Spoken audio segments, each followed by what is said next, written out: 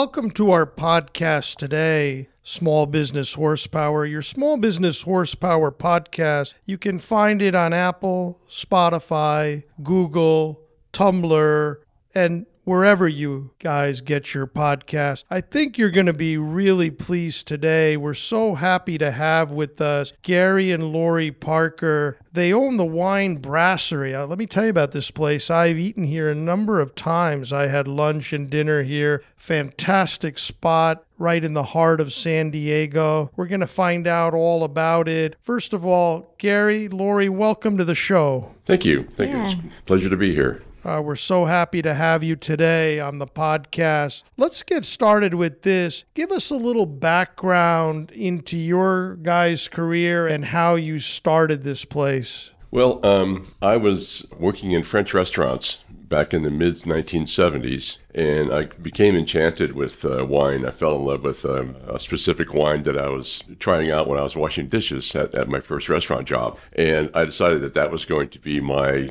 destiny. I was studying architecture in school, and I decided to step off the rails and get into the wine business and the restaurant business. So from there, I ended up working at after I left the restaurant, I got into the wine business, and I was working for a European importer, and that's where Lori and I met. And while I was working for this importer, I discovered that people didn't have a place to store their wines in San Diego. We all have concrete floors, no dens, no underneath or anything like that, and wine needs to be kept cool. Some of my clients said they need a place to store wine, and I called around, and there was nobody storing wine in San Diego, and there was just a couple people up in Los Angeles that were storing wines. So I asked Lori if you want to get into this business, and we decided yes. We started a small little business that was about 800 square feet, and we built 33 wine lockers and set it up at the right temperature. And for the first 4 months, nobody called. And then after that, we were full in a span of 2 or 3 months. And so we just kept gathering more and more clients and decided to move over here to our location that we are in right now, the WineSellar Brasserie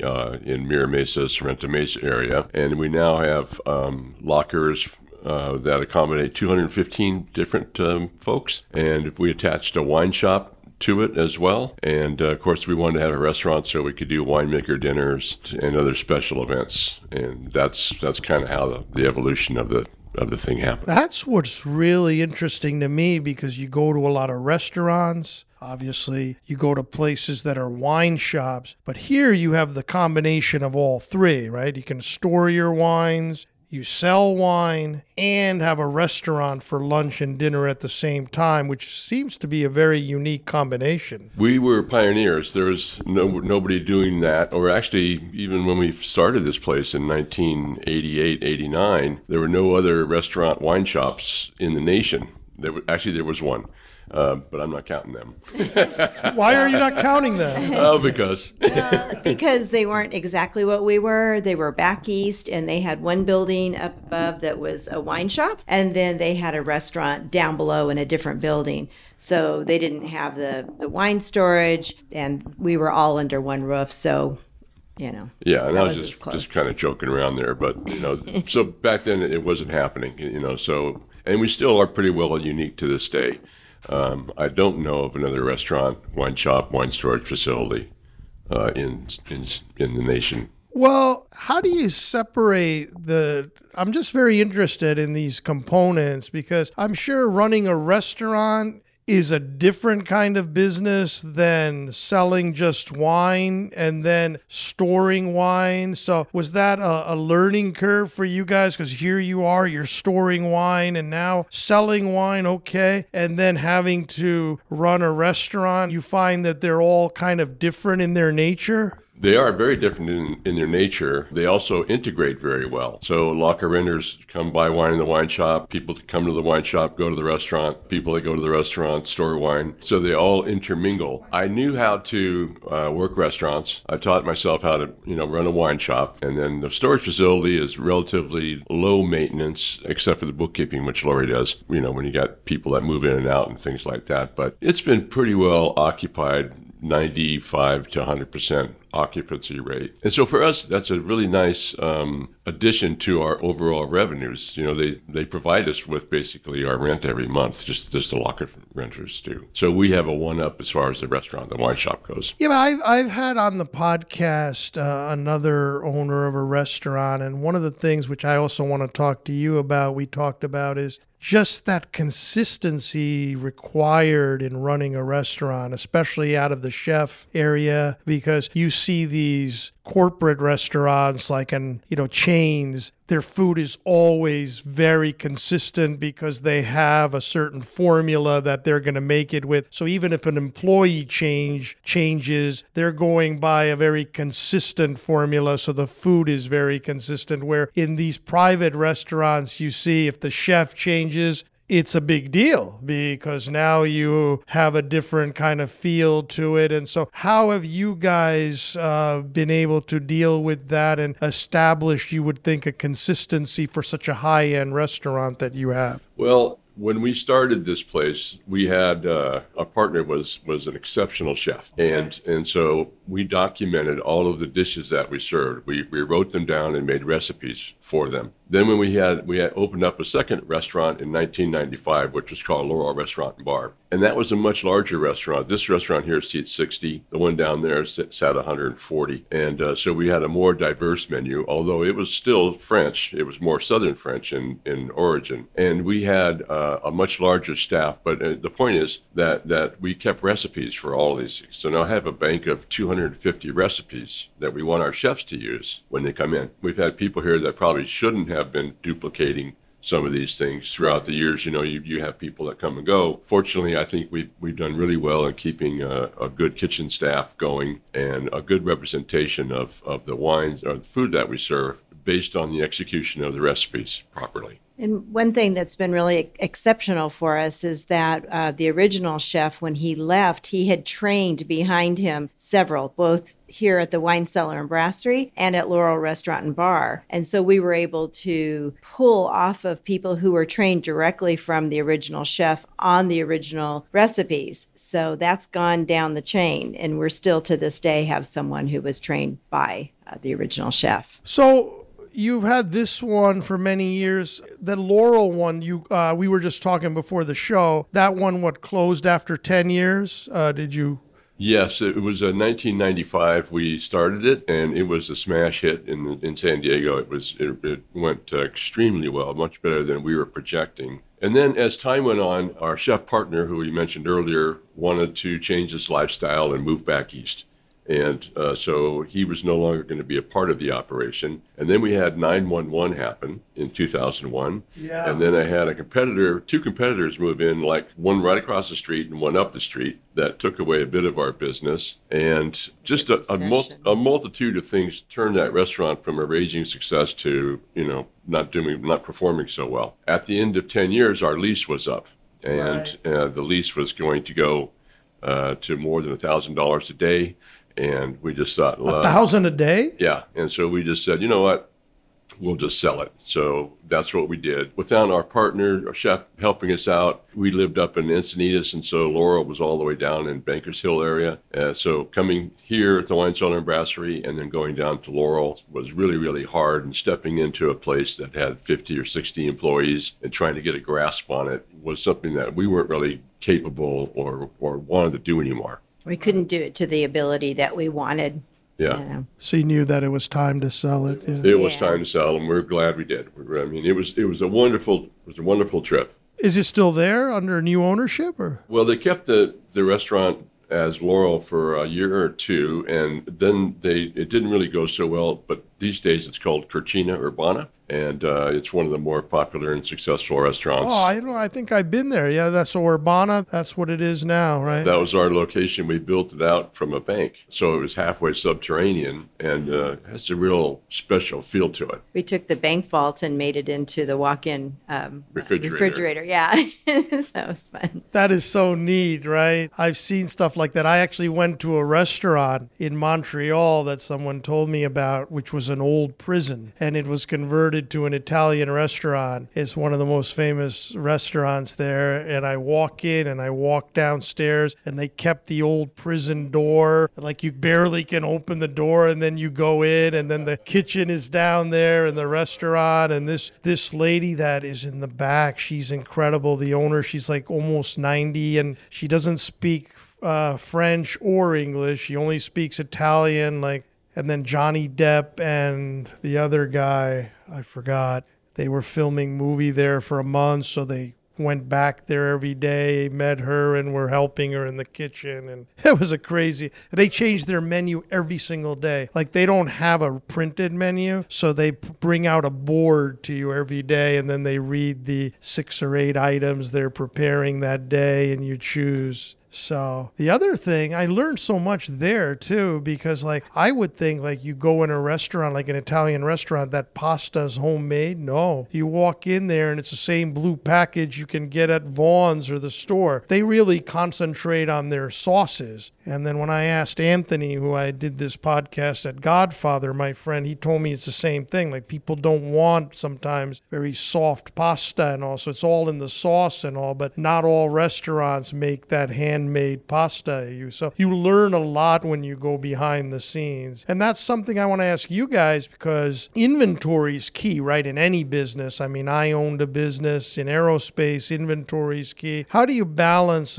how many items you put on your menu versus how many dollars you tie up in inventory? Or do you change your menu often, or you keep it very consistent? What's your philosophy in that? Well, the food inventory is nothing near as dramatic as the wine inventory. That's a good point. Wine inventory is 6 figures plus. 6 figures? Yeah, and the food inventory is maybe 5 figures, or 4 or 5 figures. So right. It's $9,000 to $12,000 or something like that. And then as far as what we do with our recipe or our listing on the menu, is we try to have as a diverse selection as we possibly can. COVID kind of slowed us down a little bit, because the restaurant got slower, and so there was more waste and things like that. And then our chef has trouble finding help, supporting help, and things like that. Every business today, right? You just can't find good people, or you can't find people. Ever since COVID, it seems like people want to stay home and watch Dr. Phil and get a little bit of a handout there, right? Now, let's be honest about it. Every owner I talk to, including businesses that I still work with, it's always the same problem, finding good people or even just people. It used to, yeah, it's just so true, and it's befuddling in a sense. But our chef has been with us for many, many years, and she's very strong, and she's very careful about the food she puts out there. And we've had relatively good success with our kitchen people. Our servers are fantastic. We've had one guy that's been here 25 years now, 26 years. I know that guy. He remembers me when I come in. Yeah. And then another one, Tom Bertrand, who's been with us probably a collective 15 or 16 years or something like that. So the front of the house is pretty well covered. And so, we used to pay a dishwasher, as short as 5 years ago, $7 an hour. And now it's $20 and $22 an hour. And that makes a difference in, your overall bottom line. And yeah, you can't get them to come in. Sometimes they'll come and interview and they say, oh, okay, well, let's start you on Tuesday. And then, boom, you never hear from them again. And it's, anyway, that's today's challenge. But we've shortened up our menu to accommodate that, because we can't make 25 or 30 different things with the staff that we have. So we said, okay, well, here's the ones that people like the most. And we do try to change the menu seasonally, because we have all of those recipes. We have something 250 recipes. 250, yeah. Some things can't go away. We've had tuna tartare since the day we opened up, and it's the same recipe. Right. We have lamb salad since the day we opened up. Same 35 years later, same thing. Can't take it off the menu. Duck confit. Duck confit, can't take it off the menu. But the fishes change, the sauces change, the soups change, the salads change with the seasons. That's how we have to do it. Wow. You know what? I've been meaning to ask this, because it's always interesting to me, because when I owned a company, it was nearby here. And in those days, I used to come here for lunch sometimes with clients and so on that would come from out of state and see me. It's one of the few restaurants where I drive into what I would call a light industrial area, and it's in the back of an industrial area. So, I heard about it from word of mouth. Someone said, hey, check out this wine brasserie, but it's not like some on a front main road. I wonder the challenge of that. Can you speak to the challenge of that? Or is it nice in a way? Like, is it kind of hideaway? A well-kept secret in some aspects. We get people who walk in almost every day and say, I go by here all the time, had no idea you were here. I just happened to glance up as I was going by, see the sign. But the reason we're here, of course, is because of the wine storage. So that was our main emphasis when we moved over. So we had to have 3 stories of which Gary designed with his architecture background, wine storage. So this was a great place in the middle of San Diego. We were the only place that stored wine in San Diego, so we tried to get it as centrally located as possible. This is where it ended up. And also, we weren't going to have a full-on restaurant when we started. We built our kitchen so that we'd have wine dinners and have special events and so forth, because we didn't think people would find us in the industrial area. But by popular demand, because Gary had such a great name in fine dining in San Diego for so long, people were calling, and we had lines out the door and demanding that we be open for dinner every night and then lunch every day, or vice versa. I think it was. We started with lunch to try to go softly. But and so by popular demand, they just kept asking for one thing and another. Wine tours got added on in 2001. Yeah, I was reading about that. You guys do wine tours too, huh? Overseas and all that? You go to Argentina and places. Tell me a little bit about that. Yeah, so like we said, that people kept asking, you should do wine tours, you'd be great, and we want to learn about wines from around the world. So we started in France in 2001, and we try and do we've been honing them, of course, every year. We try and make them better, but our main emphasis is to try new and different wines and to really get to know the regions, the terroir, what the different wines are. Like last year we did France again, but we did the Rhone. So South Rhone, North Rhone, what are the grapes that they use differently? How do they grow differently? How do they deal with it being warmer in the Southern Rhone than the Northern Rhone, of course? But also, food, because anyone who's into fine food is generally into fine dining. So we really enjoy the cuisine of the area. We try and get to know the people. So we'll go into winemakers' homes or, that kind of thing. And then we really like to get the culture of the country too. So it's not just wine, just food, but we get to see the great sites, go on special tours, and that type of thing. Wow. And do you both go together for these? Then who's back here at the shop watching this business? That's our fantastic staff. That's great. So that shows how much trust, right, you have in your staff, that you don't have to be here for them to run this, at least for a short period of time. What would you say, like, if I had to just ask, like, is the baseline of the business this wine storage makes all this possible, or having this wine shop or the restaurant? What's the key component here for both profitability and kind of like where you see the key to this business? Throughout our history, we've had different cases and instances where the restaurant was the revenue producer. And then when the restaurant got slow, like, during recession times and things like that, people were buying more wine and drinking more wine. So the wine shop became more profitable. The storage facility keeps on producing all the time. It doesn't really matter what. And then the restaurant and the wine shop produce almost an equal amount of opportunity for us. And then the storage. And then the last thing is, the tours that we do, which we now do 2 every year that are 2 weeks long, approximately each. And so that's a nice source of revenue. And then we have 3 different Wine of the Month clubs. And we have 500 or so people that are signed up for that. And we send them out wines every month. And it's a tutorial, but it's also an advantage to people that are in the wine clubs. For instance, we're sending out, we have 3 different clubs. One is a white and a red for $40. One is 2 reds for $50 to $60 depending. And then there's one that's kind of a collector's that's $80 to $100, maybe more. And I generate tasting notes for these things. So I tell the people how how to look for the coloring of it, the fragrance of it, the texture in your mouth, and the flavors that you get, and then how to pair the wine and whether or not to age it. So that's recurring revenue for us every month. That's really a solid factor in our profitability as well. And then our wine dinners, which we do every other week as well. Yes. Yeah. We bring winemakers down, wine owners, and we do wine dinners, and those are very, very popular. By the way, you're listening to Gary and Lori Parker today on Small Business Horsepower. So happy to have them. I'm getting thirsty and hungry just thinking about all this stuff right here. This is good stuff. Now, speaking of that, Gary, I have a question like both of you, but do you have someone help you, or you choose all the wines you bring in yourself, or how do you do this thing? In the beginning, I did. In the beginning, I ran the wine shop, and I also was the maitre d' in the restaurant. And then eventually we hired people to come in and to take over some of my duties, and then I became more of an administrator, especially when we opened up Laurel. So that's when I kind of turned the reins over. But I have a guide.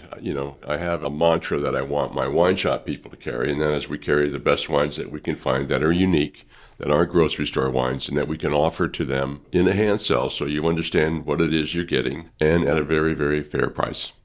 And so anything that falls within those confines for me are great. The other thing that we feel we have an advantage of is with the wine lockers. With 215 renters, occasionally somebody will not drink anymore for health reasons, or they pass away, they go into debt or whatever, and they need to divest themselves of their collection. So we pick up these wines that have been off the market that these guys have been saving for 5 or 10 or 15 or 20 years or more, and we have an opportunity to put them on our wine list in the restaurant and or sell them to private collectors or to our customers that walk through the door. And that for me is really fun. I like digging through the cellar and picking up a dusty old bottle and looking at it and wondering where it's been and hoping that it's going to end up on my table.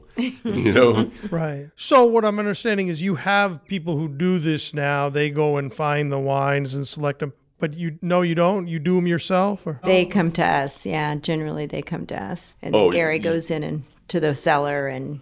Yeah, the vendors come to us generally. Generally, the vendors come in. Right, so you're not out looking as such. Vendors come to you and say, wholesalers, this is what we have, and so on and so forth. Yes, and we have more than 100 of them. 100 vendors or so? Yeah. So it's not just 5 people or 5 different companies we're buying wine from. There's some wineries sell direct. Some take on wholesalers. Then you got your importing wines, we used to import wines a long time ago as well. I remember that, right? Because one of the partners, Jim Nordstrom, I know too, right? You and Jim used to do that import from Argentina. I bought one of those cases. I remember that. That was good stuff. Yeah. I just had my last bottle of that 2 weeks ago. And it was good.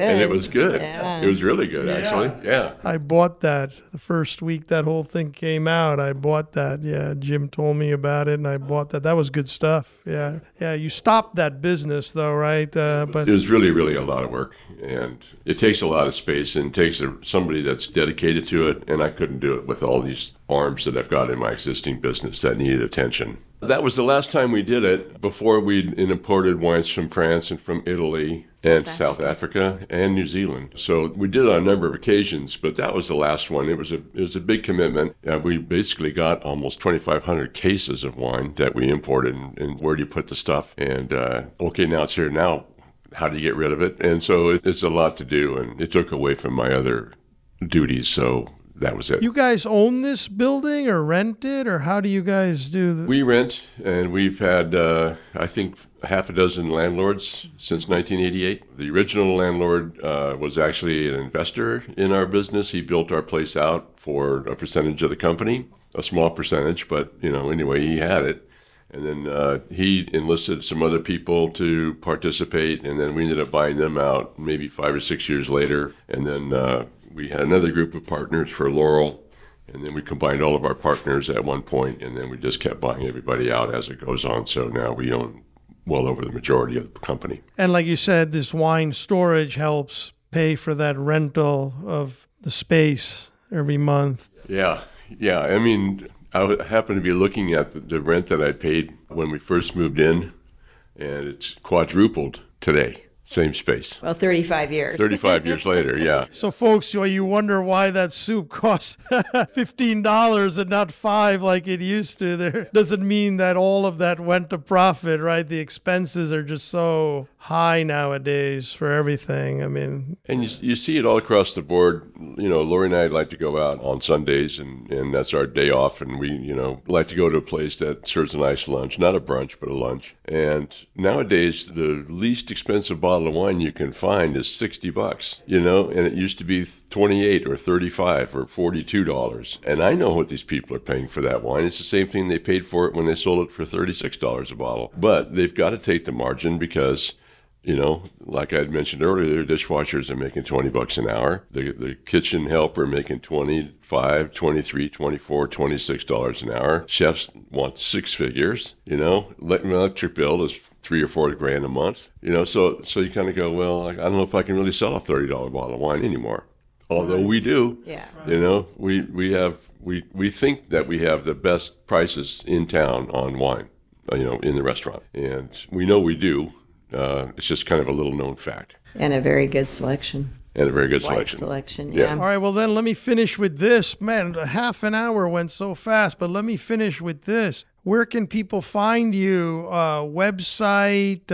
We have people all over the world, and especially the U.S. who listen to the show, and would love for people to be able to contact you. I'll tell them that I've eaten here, folks, and if you ever have a chance, you're in San Diego or you live in San Diego, this is a great restaurant. I love the food, but people may want to join the wine club, go on a trip, so why don't you guys tell them all about it? Well, first of all, hello to everybody out there, and I hope you do contact us. Lori and I would love to entertain the possibility of taking you on one of our wine tours. Our trip this year to Greece is sold out, but we're going to the south part of Italy next year, 2024. You can find us at WineSellar.com. We're the WineSellar Brasserie. WineSellar is spelled wine, W-I-N-E, and then S-E-L-L-A-R. WineSellar.com. You go to our website, and everything's on there. The trips, the lockers, the food, the wine list, everything. Even a picture of Lori and I. They tried to touch mine up, but it didn't work. And that's S as in Sam, so it's W-I-N-E-S as in Sam, E-L-L-A-R. Well, thank you, both of you, for coming on the show on Small Business Horsepower today. We really appreciate your time, and then hope that you can come back in the future and I can ask some more questions as we ran out of time today. It's wonderful being here. Thank you so much. We enjoyed it. Thank you. Appreciate it.